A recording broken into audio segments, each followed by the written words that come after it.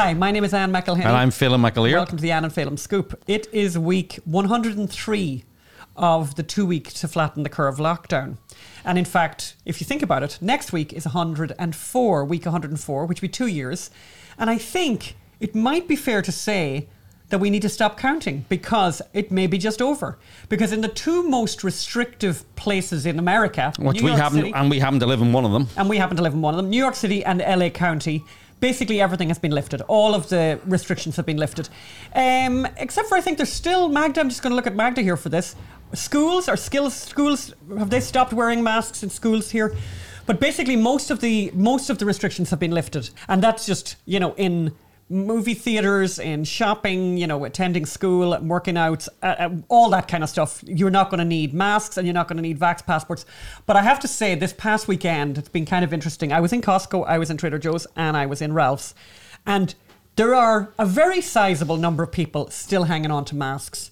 And we were in a playground at the weekend on Saturday with our favourite 4-year-old. And incredibly, we witnessed, I think most people, in fairness, I'm looking at Magda, most people, I think, in fairness, in that playground were not wearing masks. Correct. However, we did spot one cool dude dad, real cool dude dad. And that doesn't narrow it down much around here. Not around here, no, exactly. With this little darling 2-year-old, and Magda and I both assessed the child as being 2 years old, wearing these huge, massive masks. And I looked at it and thought, how horrible, how nutty. And I was thinking, the dad, I would hazard a guess, he probably has two PhDs, probably one of them in feminist studies, by the way. But anyway, there he was with his 2 PhDs, probably, earning a fortune or whatever. And you know what? All the education he got made him really stupid, because I'm thinking, the child is out there playing by the beach, by the way, on plein air, right in the nice air around the place. Unbelievable, really horrible. And then just to look at the kind of big picture across the country. So Twitter is opening its offices starting March the 15th. Google employees can go back to their offices April 4th. Apple has told workers that they can go to the office 1 day a week starting April 11th and 2 times a week, 3 weeks later. But a lot of economists, and this is from the Morning Brew newsletter, basically economists have estimated that 3/4 of the increase in telework during COVID will continue past the pandemic. And a lot of what they're actually saying as well, that about 60% of US workers with jobs that can be done from home say that given the choice, they prefer to work from home. I know. And one of the things that they're saying, which I think is interesting, is that it's for people looking to get employees, to attract employees, allowing employees to work remotely is actually going to be a big selling point. Look, 99% of employees would love not to work at all, and that's also true. I mean, and yes. I don't know if it's 99% though, Phelim. I think you've got that statistic wrong. Exactly.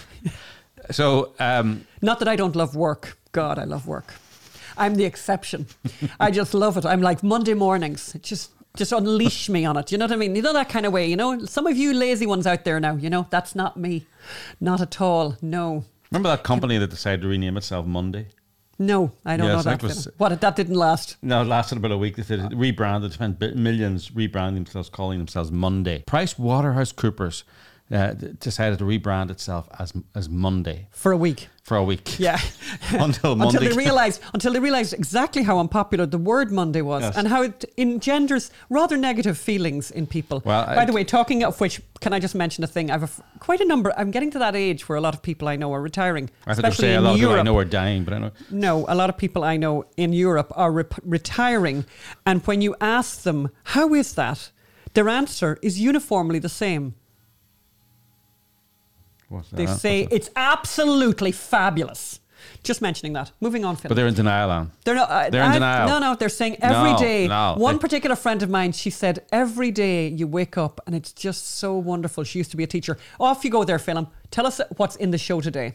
What's on our show today? We have Marc Morano, who's the editor of Climate Depot, which is the one-stop shop for all climate craziness. We're going to talk to him about Ukraine, gas, oil, and how we are funding the Putin war machine. We talked to him earlier, and it's an amazing interview. What else is on the show? This is really getting stupid. Dear America and dear world, what is with the ludicrous anti-Russian madness? And you're demanding loyalty tests from artists and sports people. This is America. We don't demand loyalty tests. We don't order people to denounce people in public before we give them jobs or let them do their art or let them do their work. We're going to look at the a really distasteful anti-Russian madness that seems to have swept both corporate and the artistic world at the moment. And it even affects cats. So we'll look at that later on. And we're going to bring you a really great recipe that I made this past weekend. It has a lot of ingredients. I think it might be the recipe with the most ingredients I've ever made, but it's a great recipe. It actually is. It's a lovely. It makes me rethink salads. I got an email from the Kirk Douglas Theatre up in Culver City. They're yes, part of the Centre Theatre Group, and basically you weren't able to get in to see their art. Not only if you weren't vaccinated, but you had to be boosted. Oh yeah, you had to be boosted, and it's like. So, when they tell you they want to open the arts to the underprivileged and to the minorities and to all this, and and that's why they're diversifying, and that's why there's all these plays about racism and all. What they're really saying is we want our material to appeal to the white upper middle class, because they're the people obsessed with racism, and they have no interest in bringing underprivileged or people from minorities into their theatre. And the reason you're saying that, film, is because there's a vax hesitancy. Vax hesitancy is among minorities, and so therefore they are excluding a large proportion of those minorities from the theatre. So. And by the way, if you're going to go there, film, I think it's worth mentioning then that in fact the vaccination itself, the whole vaccination and booster program was obviously discriminatory against minorities, right? Why? Well, apparently, if you have to show ID, that's discriminatory. Am I not right about that? Funny. So also, if you have to go to the Kirk Douglas Theatre, you need to show ID as well. So if you have to show ID to get a vaccination, it's obviously discriminatory, because that's the reason why people don't want anyone to show ID when they're voting. Mm-hmm. Voting is one thing, but getting a vaccination is even more serious. But you couldn't get a vaccination without showing ID. Yeah. And you couldn't even get a cup of coffee without showing ID along with your vaccination. Well, you can't get in. Moving on to the Kirk Douglas. You may have a vaccination certificate, but if you don't have ID, you won't get in either. So let's go over now to Marc Morano, the editor of Climate Depot. It's a great interview. We did it just before we came on air. This will bring home to you why Russia is able to invade Ukraine and how we helped, not we as in the elites, American policy helped fund Putin's invasion of the Ukraine. Let's go over to that interview with Marc now. So, welcome to the show, Marc. Marc Morano is the editor of Climate Depot, the one-stop shop for all your climate questions and the best place for all the facts that expose the current climate craziness that wants to end our golden age of fossil fuels. So, welcome to the show, Marc. Thank you, Anne. Thank you, Phelim. I'm happy to be here today. Appreciate it.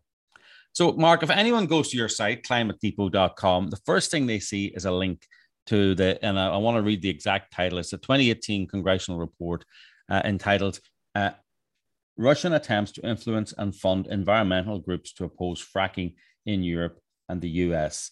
And I just want to add that if anyone had watched our 2013 documentary, they would have seen that we came to the same conclusions. But so why would Russia, we're asking this in the context of the Ukrainian invasion, but I'll come back to that later. But why would Russia want to fund environmental hippie environmental anti-fossil fuel maybe just the Russians are just those kind of maybe they're just environmentalists. Explain it to us. Are they just nice people? Yeah, they're tree huggers. That's what Putin's been known for. Always. No, it's not because they're nice people. This was a 2018 report by the Committee on Science, Space, and Technology in the U.S. House of Representatives. And what the report found was essentially that the Russians have been funneling money through offshore corporations and passed on to U.S. environmental activist groups, and with the intent of supporting European and United States environmental group goals of limiting European and American energy. They wanted to fund efforts to cut down on fracking and oil and gas exploration and coal in both Europe and the United States. That's what Russia was interested in. And does the Congressional Committee, did they have any idea, to what extent this, how much money are we talking about here? That is a great question. There's probably, it's hard to say, tens of millions or higher. That's one of the things they were looking at, but there's so many different shell corporations. I don't know that they actually put a direct quantification on it. But what's interesting about the report, Anne, was Hillary Clinton was actually quoted as saying, we at the state, when she was the Secretary of State, we at the State Department were against Russian pushing oligarchs and others to buy media and up against, quote, phony environmental groups. And Hillary goes on to say, I'm a big environmentalist, but these groups were funded by Russians to stand against any efforts against pipelines and other things. So even Hillary Clinton was aware that the funding was going through creating what she called phony environmental groups. And can I just, and since this kind of revelation, and I mean, as Phelim said, we actually talked about this in Frack Nation, it's interesting to look at how successful those anti-fracking campaigns have been. Can you give us a picture of how successful they have been in terms of what used to be in terms of natural gas production in Europe and what is now? And can you tell us, I think we need to also work out here, why would Russia be funding these groups? Yes, and I'll get to that. Okay, well, first of all, in Europe, Germany used to have many times higher levels of natural gas than Russia, and now it's flipped to where Europe is about 40% dependent, 38% dependent on Russia's natural gas.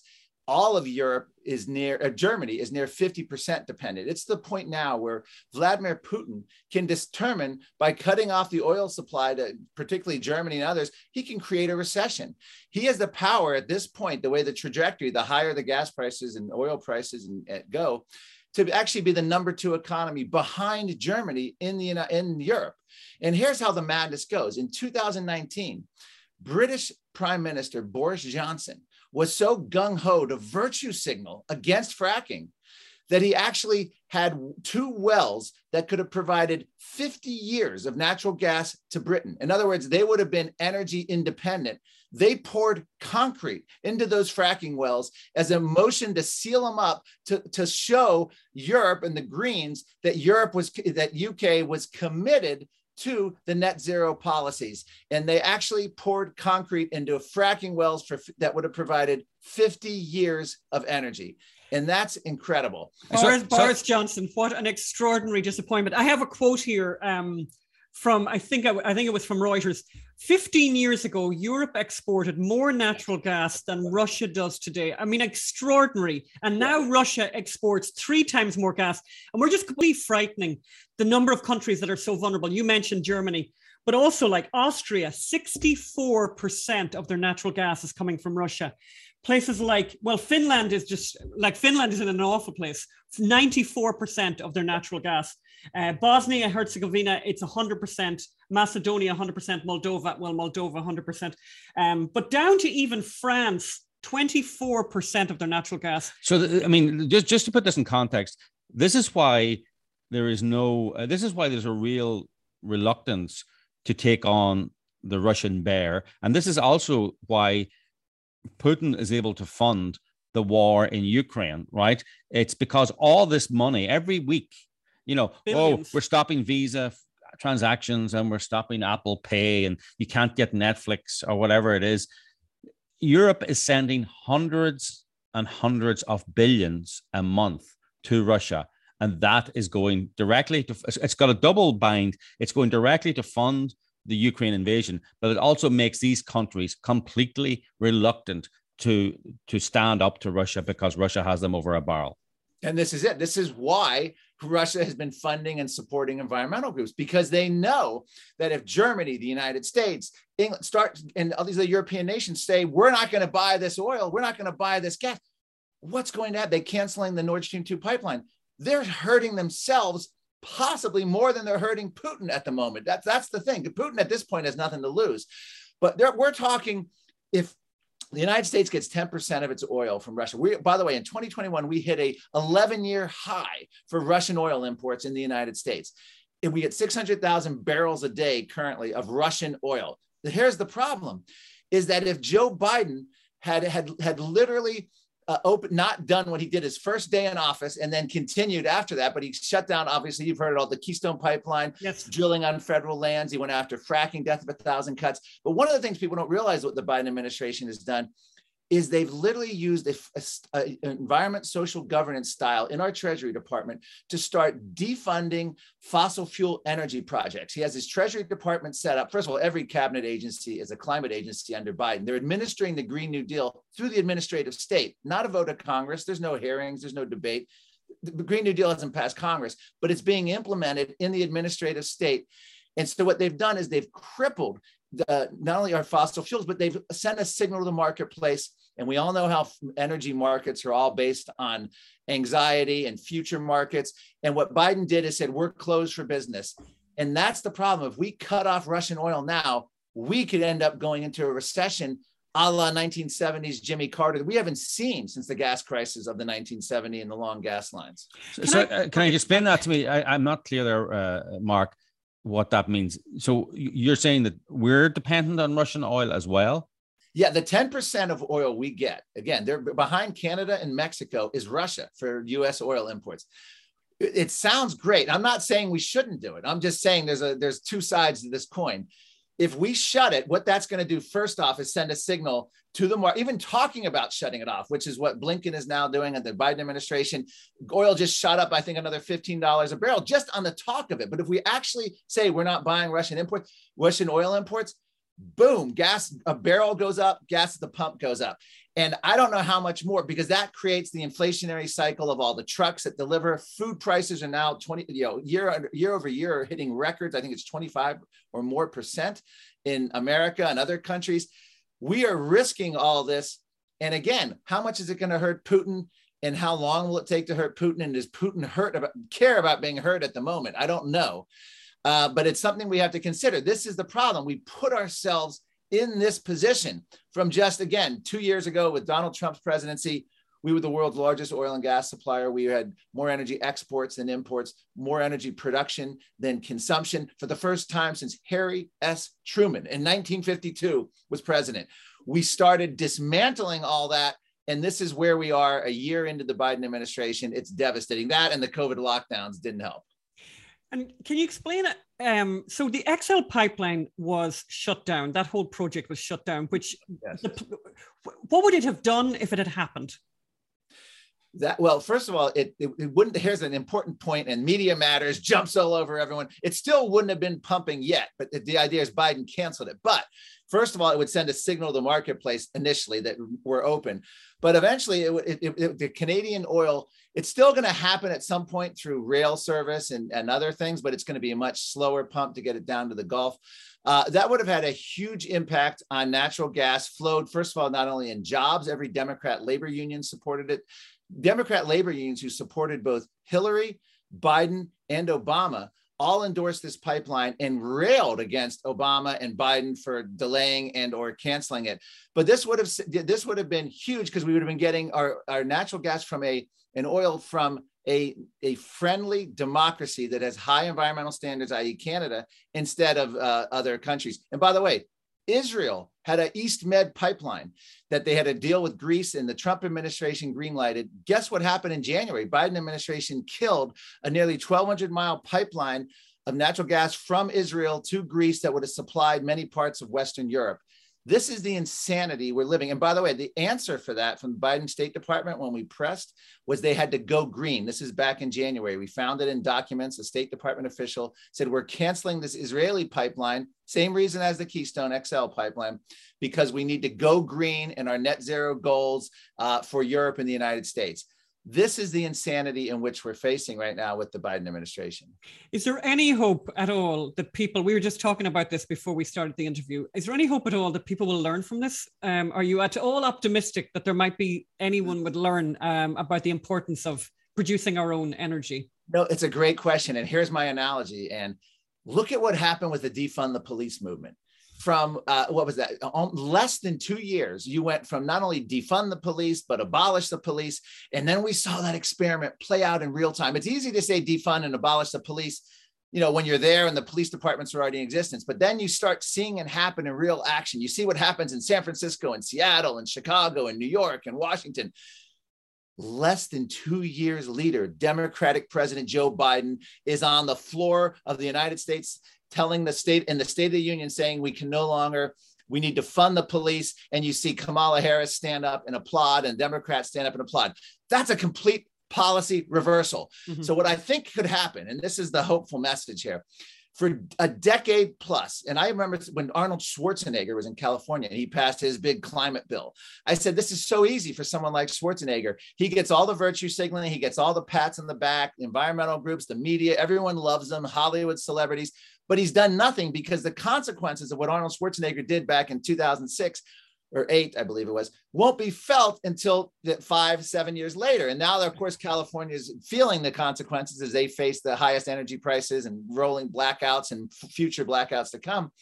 But it didn't have any consequence. So I think what's happened here is, for decades, politicians in Europe and the United States were able to virtue signal to the green movement with no consequence. 2030 goal, 2025, this tipping point, we're going to do this. We're going to have net zero. It all sounded great. Pour concrete in the fracking wells. We're serious about this. And then what happens? The chickens have come home to roost. And so if you look at what's happened with the German chancellor, I cannot remember his name, but he replaced Angela Merkel. You may have his name in front of you, but he just came out and reversed Germany's net zero policies and said, right now, we're going to do oil, gas, and all sorts of fossil fuel energy because we need it now. This is in our national security interest.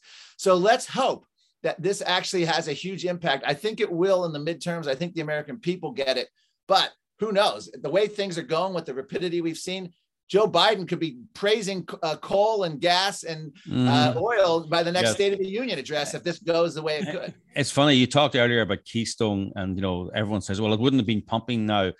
Yes. That reminds me of Anwar back in in the early Bush years when Congress banned any drilling in Anwar, and it was in like 2002 or 2005, something like that. And they said, well, there wouldn't be any drilling for 10 years anyway. Like, well, we'd be drilling now, and we'd be getting oil and gas from Anwar and not needing it from Putin. So, I mean, this thing of, well, it wouldn't be drilling for 5 years or 4 years. Like 5 years and 4 years come along.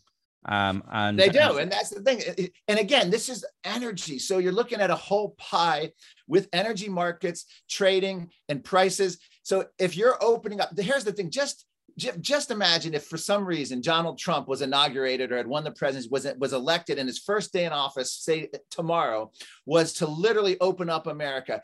The price per barrel of oil would drop. The price at the pump would drop. Your home heating would drop just because it would send a signal to the marketplace. You cannot divorce that kind of the idea of a policy coming from up high, the federal government saying we're open for business energy wise to we're going to keep everything shut down because we have to quote go green and let's cancel more pipelines. That's insane.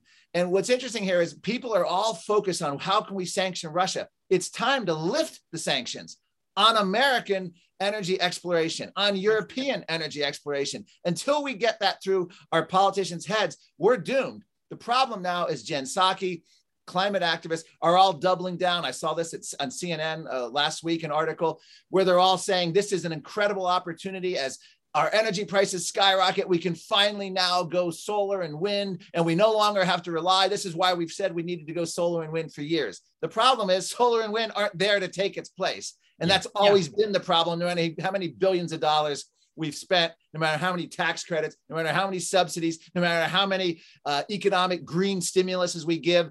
Yeah, you can make some things look successful for a couple of years, and then the subsidies dry up and the companies go like Solyndra and others. Or you have a Texas scenario where unseasonable freeze and the wind turbines stop working and people die. So, and if you look I think it's also worth mentioning because I think sometimes because maybe somebody a lunatic environmentalist is listening to this, is to remember that the biggest problem with renewables, I think, and you can correct me if I'm wrong, Mark, is the fact that the battery situation has not been solved, and that you can't store the energy, so that while wind when it works and while solar when it works is brilliant and all kinds of great energy, they can't store it. That's the great thing about fossil fuels. It's basically inbuilt in it that it's actually a storage, and it can be ramped up and ramped down whenever you need it. And I think I saw somewhere recently kind of an amazing statistic that the battery capacity sort of worldwide for renewables is something like minutes. Not even an hour, it's like minutes is what they're able to store right now. So we are years away from being able to make this transition that everyone is lauding. And in the meantime, all these governments are making all these countries, all these places super, super vulnerable.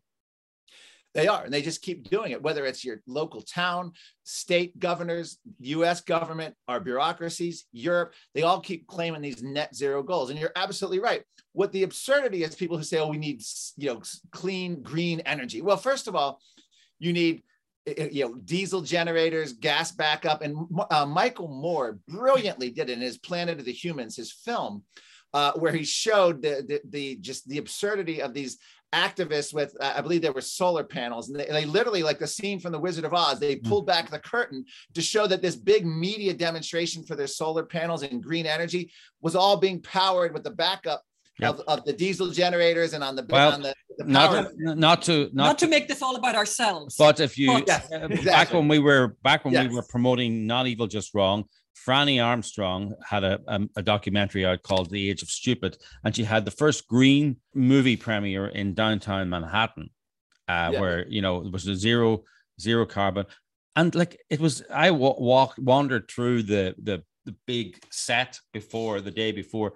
There was diesel generator after diesel generator after diesel generator. Oh, and I was actually going to mention the other point is that in Ireland, where the Irish government in their wisdom has made people there extremely vulnerable to blackouts, you cannot buy a diesel generator for love nor money. They laughed at us at the local hardware store. They were like, we're not even going to put you on a waiting list. Yeah, there's no order. You cannot be put on a waiting list for a diesel generator in Ireland because they say it's dishonest because they can't get. They just can't keep up with. Well, that reminds me of in East Germany. You remember you had to put your name on for an East German Trabant, which was a horrible car, but you had to wait decades for it. That's what happens when you create shortages and you have politicians under influence of lobbyists and ideologues make these goals. It's just nuts. And here's the thing: we go back to the clean green just for a minute. It requires rare earth mining. This is now, I think, estimates for solar and wind, we get 90% of our solar panels from China. China is now going to be the world's, essentially the world's monopoly, if you will, next to Russia for this rare earth mining. China's doing it in China with Uyghur slaves. They're also doing it in places like the Congo, where Amnesty International said they're using underage labor. They're going deep in the earth to extract cobalt, other rare earth minerals, also electric car batteries for solar and wind panels. So we've essentially given up our energy independence and dominance, again, like I mentioned, for the first time since Harry Truman, in exchange for the virtue signaling, feel good green, but that has real consequences of now relying on China for rare earth mining and the green energy, relying on OPEC for more oil. You had the disgusting scene of the Biden administration last summer in 2021 begging OPEC to increase oil production. Oh, yeah. And then, of course, then we're more dependent on Russian oil, 11-year high last year in terms of Russian oil imports. And that probably has gone up this year. I haven't seen the latest stat on that. But this is the reality of green energy. And it goes back to the point, Anne, can people wake up? Could it be like a defund the police, moment of clarity? I don't know, but that's our job to try to help the public. Well, it might, something might happen when even to crazy Californians, where they're now looking at like numbers that they've never seen numbers like this, nearly close to $7 at the pump here. One other point I just wanted to mention there, when you mentioned rare earth, because I always want to mention this point, because again, if people should know this for that relative that you have who is annoying you incessantly about their green energy and renewables. Yeah. Why is it, and I know the answer, but I'll let you answer it. Why is it that all the rare earth is being mined in China when there are big deposits of rare earth here, but we don't mine them? And why is that now, Mark?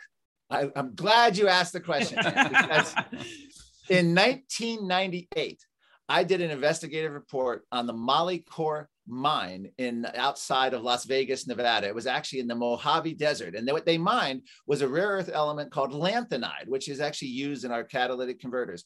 This mine was shut down by, I think it was 27 or 29 different federal agencies for all sorts of environmental concerns. But you know what got them in the end was they found a desert tortoise, which was allegedly endangered. Now, hold on. The tortoise as a species isn't endangered, but what the environmental groups do in our government and the BLM, and I'm not talking about Black Lives Matter, but the Bureau of Land Management, the federal agency, they get a species, and at the end of their natural habitat where they're going to thin out, which is where the Mali-Core mine was in the Mojave Desert, that's where they say they're regionally endangered. So it wasn't actually an endangered species. They actually interviewed a herpetologist in Nevada who said, no, these aren't endangered, but where the mine is, that they're regionally endangered, meaning they're at the edge of their habitat where you would expect less numbers. So they shut the mine down. We interviewed a man named Weiji Ku, who represented the Chinese mine. He was based in San Francisco, but the mine was in China. He actually laughed on camera to us, and he said, yeah, Molycorp is closing down. And he said, actually, that we don't have the same environmental standards in China. We don't have to worry about those kind of rules. We can mine and do that. So now China is going to take over. This was back in the 90s where China was on the, people didn't really see him as a threat and they didn't have their messaging down. This guy was bragging about how the US mine for rare earth elements were being shut down and how China was ready to step in, and step in they did. Mm-hmm. We are getting, the problem is China, Russia, Iran, OPEC, Venezuela, they're not going to follow the same environmental standards. We have the cleanest, US, Canada, Europe, the cleanest, highest environmental standards in the world, Israel, which would have been the East Med pipeline. But we're the ones shutting down, and we're making all of us, the collectively free West, now dependent on these, conflict regions or rogue regimes, whatever word you want to.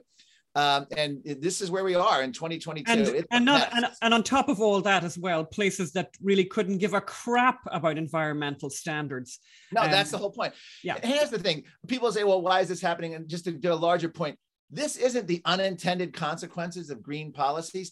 I believe what we're seeing in the US with these higher prices is the intended consequences of green energy policies. Mm-hmm. You go back to John Holdren in the 1970s, who said the US had too much energy too soon. He lamented people hopping in their car to go get a 6-pack of beer and drive home from the supermarket.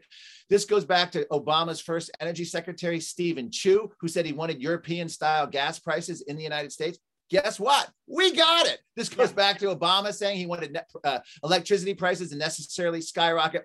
This goes back currently to Joe Biden's current energy secretary, Jennifer Granholm, in 2018, did a video with your old friend, Bill McKibben, the climate activist, saying this is the end of gasoline. We have to keep it in the ground because the world is aflame due to global warming. She sang, performed in it, laughed, joked. This was her video. This is our energy secretary. By the way, that same secretary is the woman who was asked quite recently, I think you probably saw that. She was asked, like how much energy is being, how much oil is produced every day in America?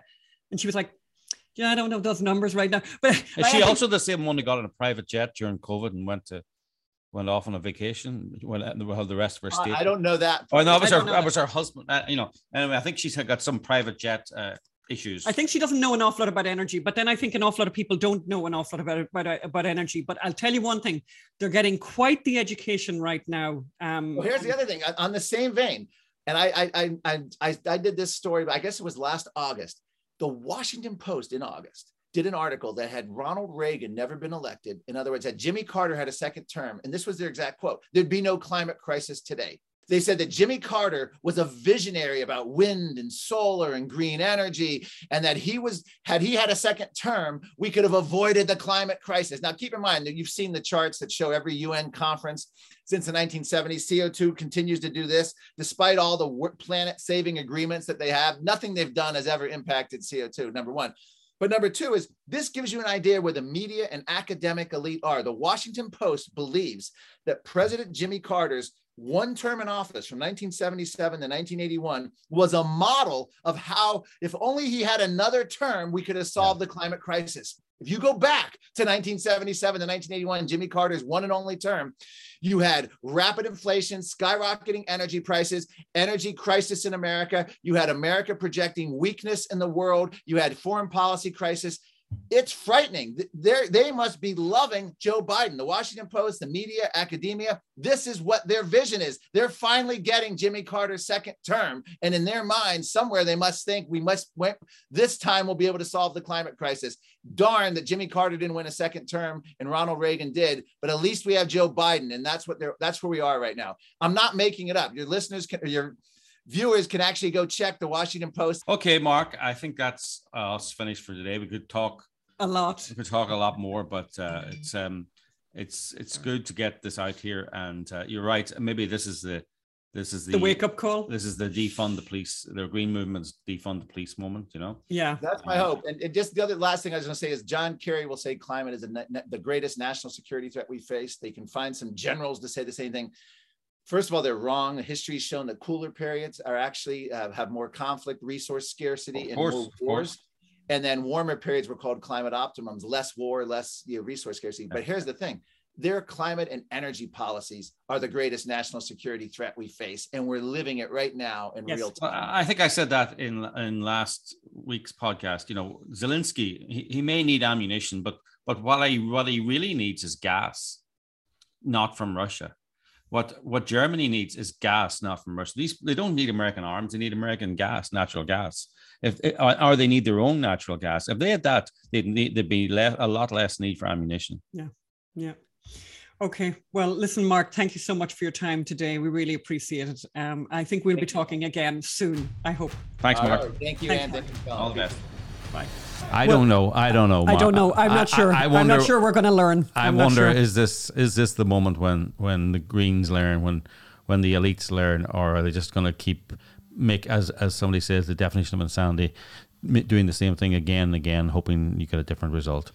So, talking of Ukraine and Russia, we received some criticism last week. A lot of our fans think we were somehow too sympathetic to the Ukrainian side in the conflict, or didn't understand the nuances of it. Let's just say, first of all, our job is not to be sympathetic to one side or the other. And I wish a lot of journalists in the corporate and mainstream and conservative and liberal media would remember that, or maybe they never knew that. Our job, in fact, is to show you what this information is. Our job is to show you what the truth is. Our job is to go and give you context. Our job is to interview people like Marc Morano and see how you can stop people invading other countries, how your policy might contribute to that. We lived for 7 years as journalists in Romania. We've covered stories in Romania, Bulgaria, Moldova. We've traveled in the area as far apart as we were in Moscow. We were in Uzbekistan. We were in stands that you never knew existed. We're in China. China. So we were all very much concerned about the environmental movement and energy in those trips. So we do know a lot about the area. And we do know, and I just want to look at some of the arguments that people are making, saying, Russia's not the bad guy here, and Ukraine's actually the bad guy. That's simplifying their arguments. But some of their arguments are, like, for example, and there was let's put up a picture. There was a protest on Venice Beach by the lefties at the weekend. It's all NATO's fault for expanding, and that's from the right wing community too. That's a big line, is that NATO expanding it has provoked Putin, and that's the cause of the Ukrainian invasion. Look, the reality is, if you spend any time in Eastern Europe, you will know that there would be no need for NATO if there was no Russian imperialism. The history of these East European countries, Lithuania, Latvia, Estonia, Ukraine, Poland, all of these countries, Romania, Bulgaria, is invasion after invasion from Russia. And in the years that they weren't being invaded by Russia, they were invaded by Germany. The Austro-Hungarian Empire. But mostly the big enemy of these countries, of their self-determination, was Russia. I am a big fan of Lord Palmerston. I read a lot of biographies. He was kind of the Churchill of the 1800s in Britain. And one of his biggest problems was, dashing Polish cavalry officers coming to London, demanding that the British intervene against the latest Russian invasion of Poland. So this has been going on. So there would be no need for NATO. There would be North Atlantic Treaty Organization. Who are they? What was NATO set up for? It wasn't to stop China. That's what I was going to say. It wasn't to stop China invading the south of France, or it wasn't to stop Australia from invading Poland, or Venezuela from attacking the Ukraine. It was an organization to stop Russian aggression in Eastern Europe and Western Europe. And at the time it was set up, Russia controlled hundreds of millions of people. And one thing you do not want to be in this world is under Russian control. And if Russia was a free economy, there'd be no need for Russian imperialism, because the economy would expand itself. The reason, part of the reason they're going to the Ukraine is because of its natural resources, because this is what countries that are not free, that do not have functioning economies do. They take the resources of other countries. Imperialism stopped pretty much, there's a bit of an overlap, but imperialism became less fashionable when the world economies opened up and capitalism took over. So there's another argument. Russia is an ally against China. Yeah, I'm not sure about that one. Europe needs to get off its addiction to Russian oil and gas. But if it does, Russia needs a market for its oil and gas, and its nearest big neighbor that could consume oil and gas is a place called China. And China needs energy. So the pipelines will just be redirected, and it'll be China, and Russia will not want to be an ally of the West against China. And by the way, if you ever spent any time in Moscow, I was explaining it earlier, Moscow, it's like Manhattan. It's this great, great, great city in the center of this great, great country. And the people there are very, very proud, and they behave like they are a superpower. And, they are not going to be an ally against China. They are going to plow their own furrow. So they will not be our ally against China. And I suppose you got to ask, why are conservatives so skeptical of supporting the Ukraine, or not even supporting the Ukraine, but seeing Russia as an aggressor in this war?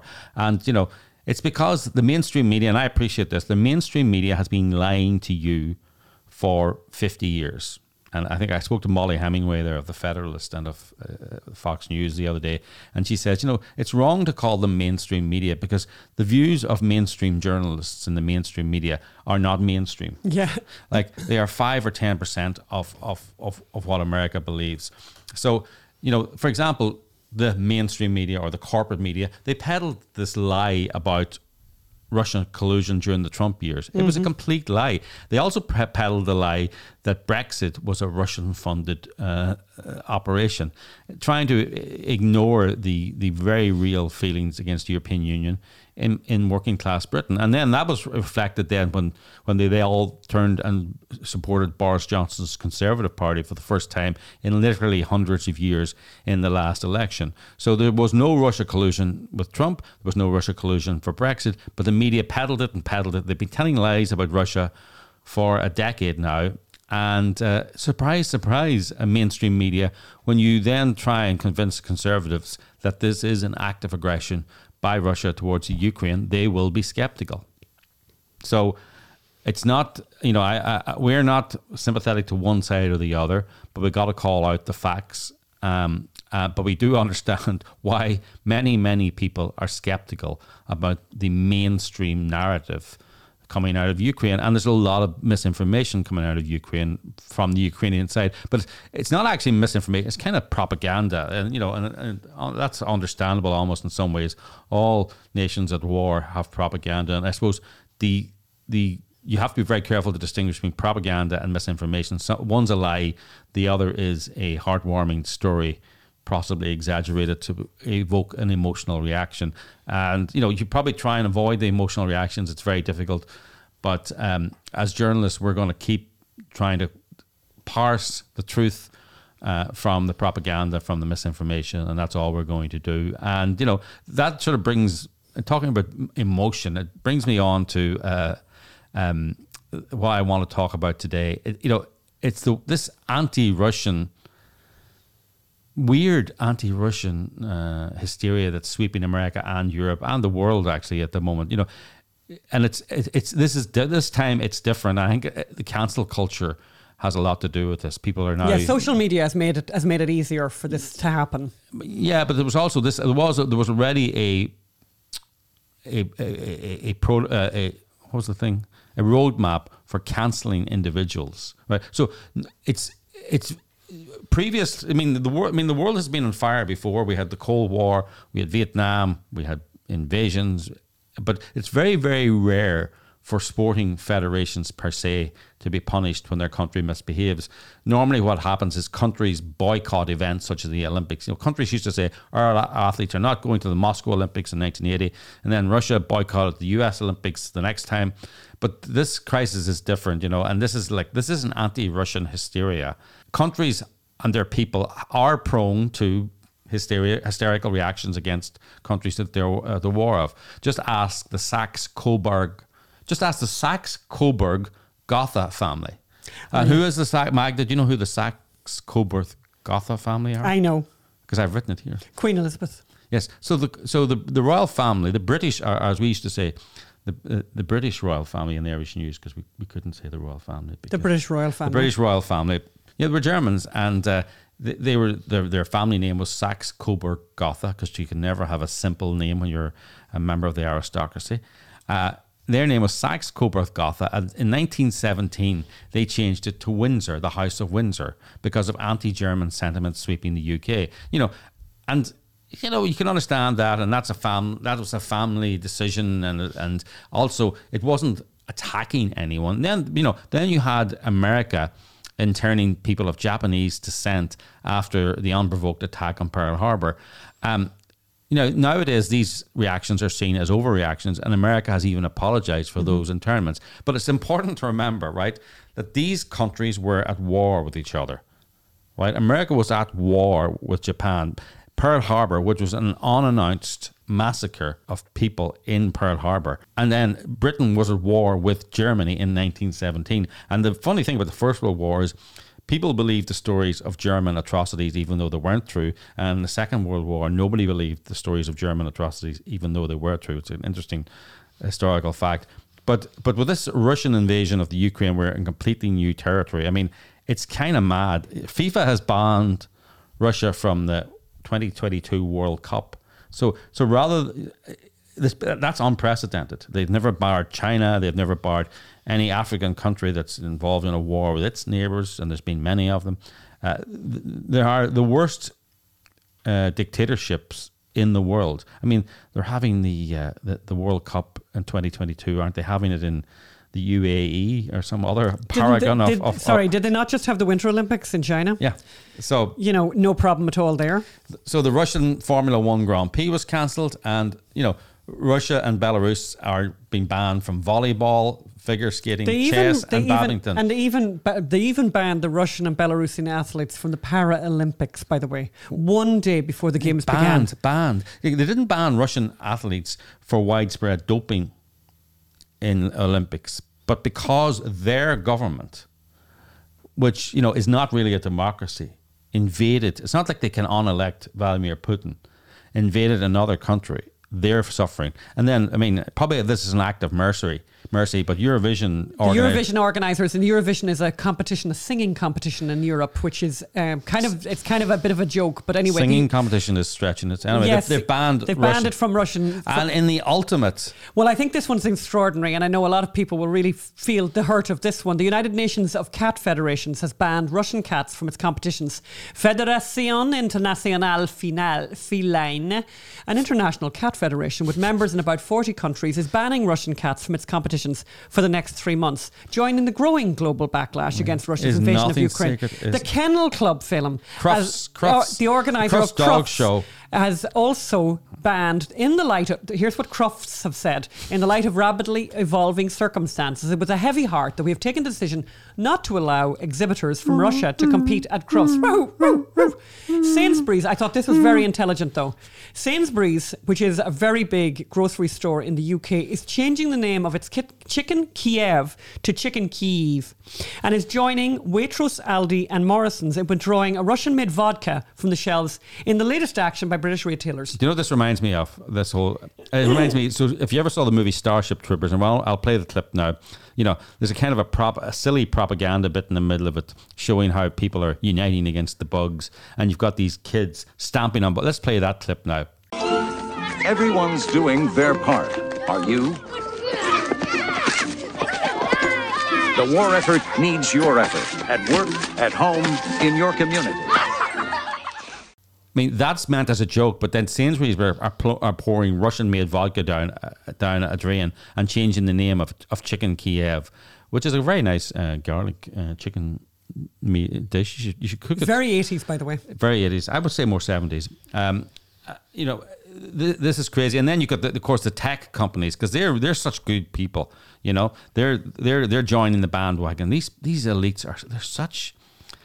There's no one capable of independent thought, or no one capable of standing up to a mob. This is mob, and it's by no means a defense of Vladimir Putin, and by no means a defense of the invasion of Ukraine, which is exactly what it is, and it's the invasion of a sovereign nation.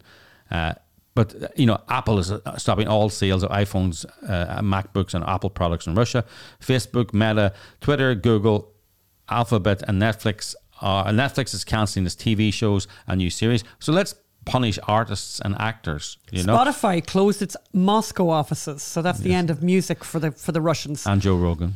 Volkswagen has stopped its operations in Russia. General Motors, Ford, BMW, Mercedes-Benz have stopped all exports to Russia. It goes on and on. Aircraft leasing firms have to I thought this was an interesting one, actually. The aircraft leasing firms are set to terminate hundreds of leases with Russian airlines following Western sanctions. So basically, it's interesting, actually. A lot of these planes are leased by a company called AirCap, which is out of Dublin, which is an Irish company.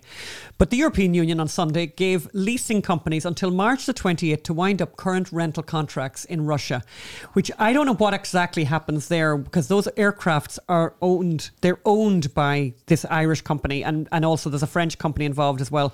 I don't know, will they get the planes back? But the energy situation as well is extraordinary. ExxonMobil abandoned a $4 billion oil and gas project. Shell ditched its stakes and left major gas. And by the way, BP quit Russia with a $25 billion hit, which the shareholders have to obviously carry that, right? Yeah, but this is then, cats and dogs. Obviously, we feel for them, but then it gets really, really worrying when when they move on to individuals.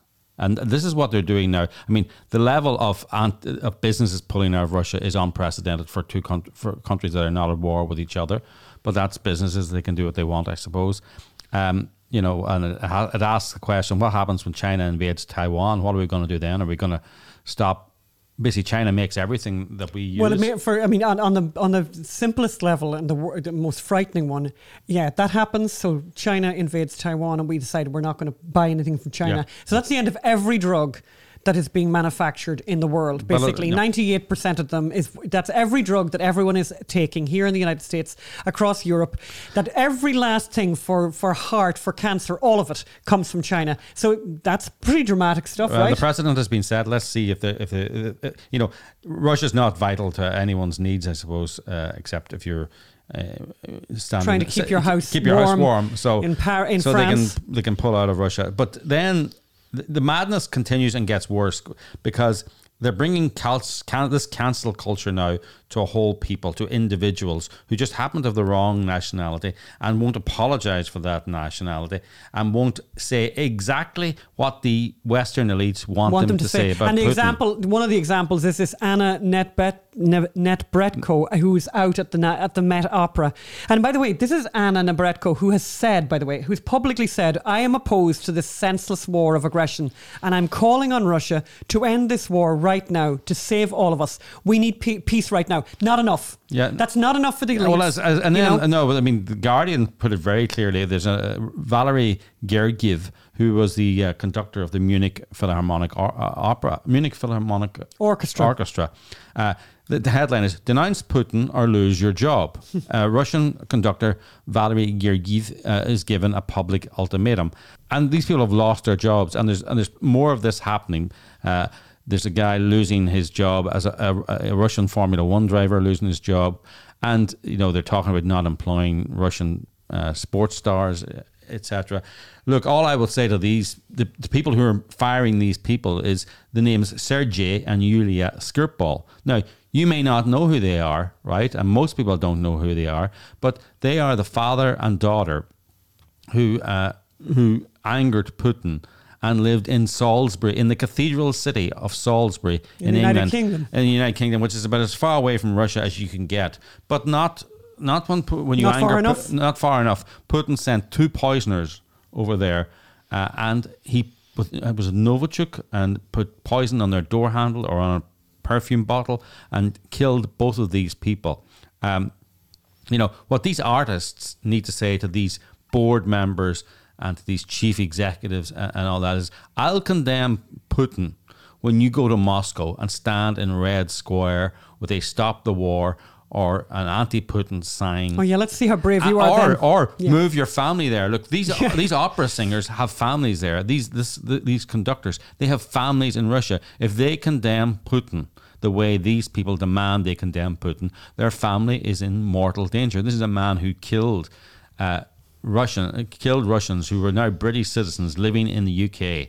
Do you think he's not going to exact revenge against the family of a conductor or a member of an opera in New York? Of course he is.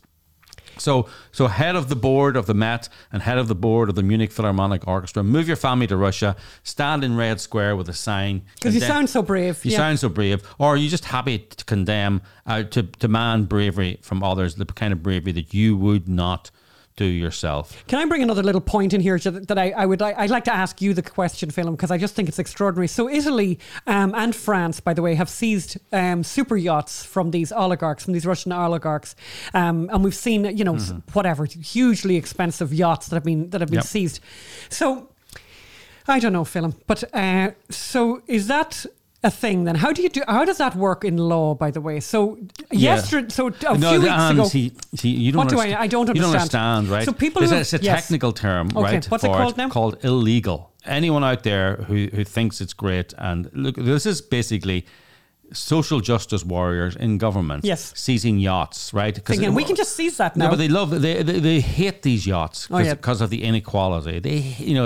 And this is conspicuous consumptions. They hate these yachts. So they're not seizing companies belonging to these Russian billionaires. Think about it. It would just be easier to go, because they're all registered at Companies House. The government, now I know they're freezing some bank accounts and freezing this, but they're making a big thing about seizing yachts. So it's performative social justice warriors in governments, and many of them are conservative governments. And let me tell you, people out there who support this, be careful. You be careful, because they're coming for the oligarchs' yachts now. But as we saw in Canada, they will freeze the bank accounts of truckers. They will seize the trucks of truckers. I mean, what's more important to a person? If you have 15 billion. Is a $500 million yacht important to you? Yes, it's important. Will it change your life? No. If you're a trucker and you have a truck worth $200,000, that's your life savings, and the government sees that. So you're now allowing the government to seize every significant asset of everyone. If you don't, and all these oligarchs, by the way, to get their money back is to condemn Putin, and it's like, yeah, but that's forced speech. Mm-hmm. That is you're forcing. This is Stalin-esque, actually. This is, if you go on TV and give a public confession of your misdeeds and your sins, you will be forgiven. By the way, Stalin didn't forgive you, then executed you. And we've seen, by the way, with cancel culture, apologizing does not stop the cancelling. Apologizing just accelerates the pile-on. So anyone who's told, if you just condemn Putin, and you'll get your job back, don't believe it. There's no record for it. And anyone who supports the seizure of these yachts or trophy homes in London, they're coming for you next, and you've just given them a roadmap. And talking of China. Talking of China, yeah, that's very good. Yes. I like that little segue there, Phelim. So the recipe this week is Asian chopped salad, which you know what I was thinking? I just was thinking about this morning. I was thinking, me making an Asian chopped salad, is that like cultural appropriation by my part, Phelim? I don't know if I'm allowed to make an Asian chopped salad. I think there and all. I think the implication that Asians chop things is kind of racist. There you go. So as I said when at the beginning, this salad is really, really nice. I really highly recommend it. However, it does have an awful lot of ingredients. For the dressing, we have soy sauce, brown rice vinegar, sesame oil, not toasted, honey, vegetable oil, and then we had, of course I should say, ginger and garlic. And that all went in here and was blended into this nice sauce. Will it blend? We've got some carrot down here.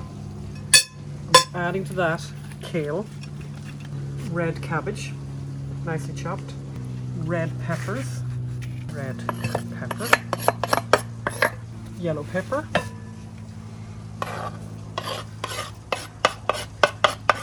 and then we have spring onions, which we've also chopped, and then we have edamame. And then coriander leaves. Not chopped up? No. And the sesame seeds. And we're going to mix that first. Look at the colours. Look at the gorgeous colours. It's actually looking like hers, isn't it? Look at those colours. So I'm just going to do this. With this good stuff.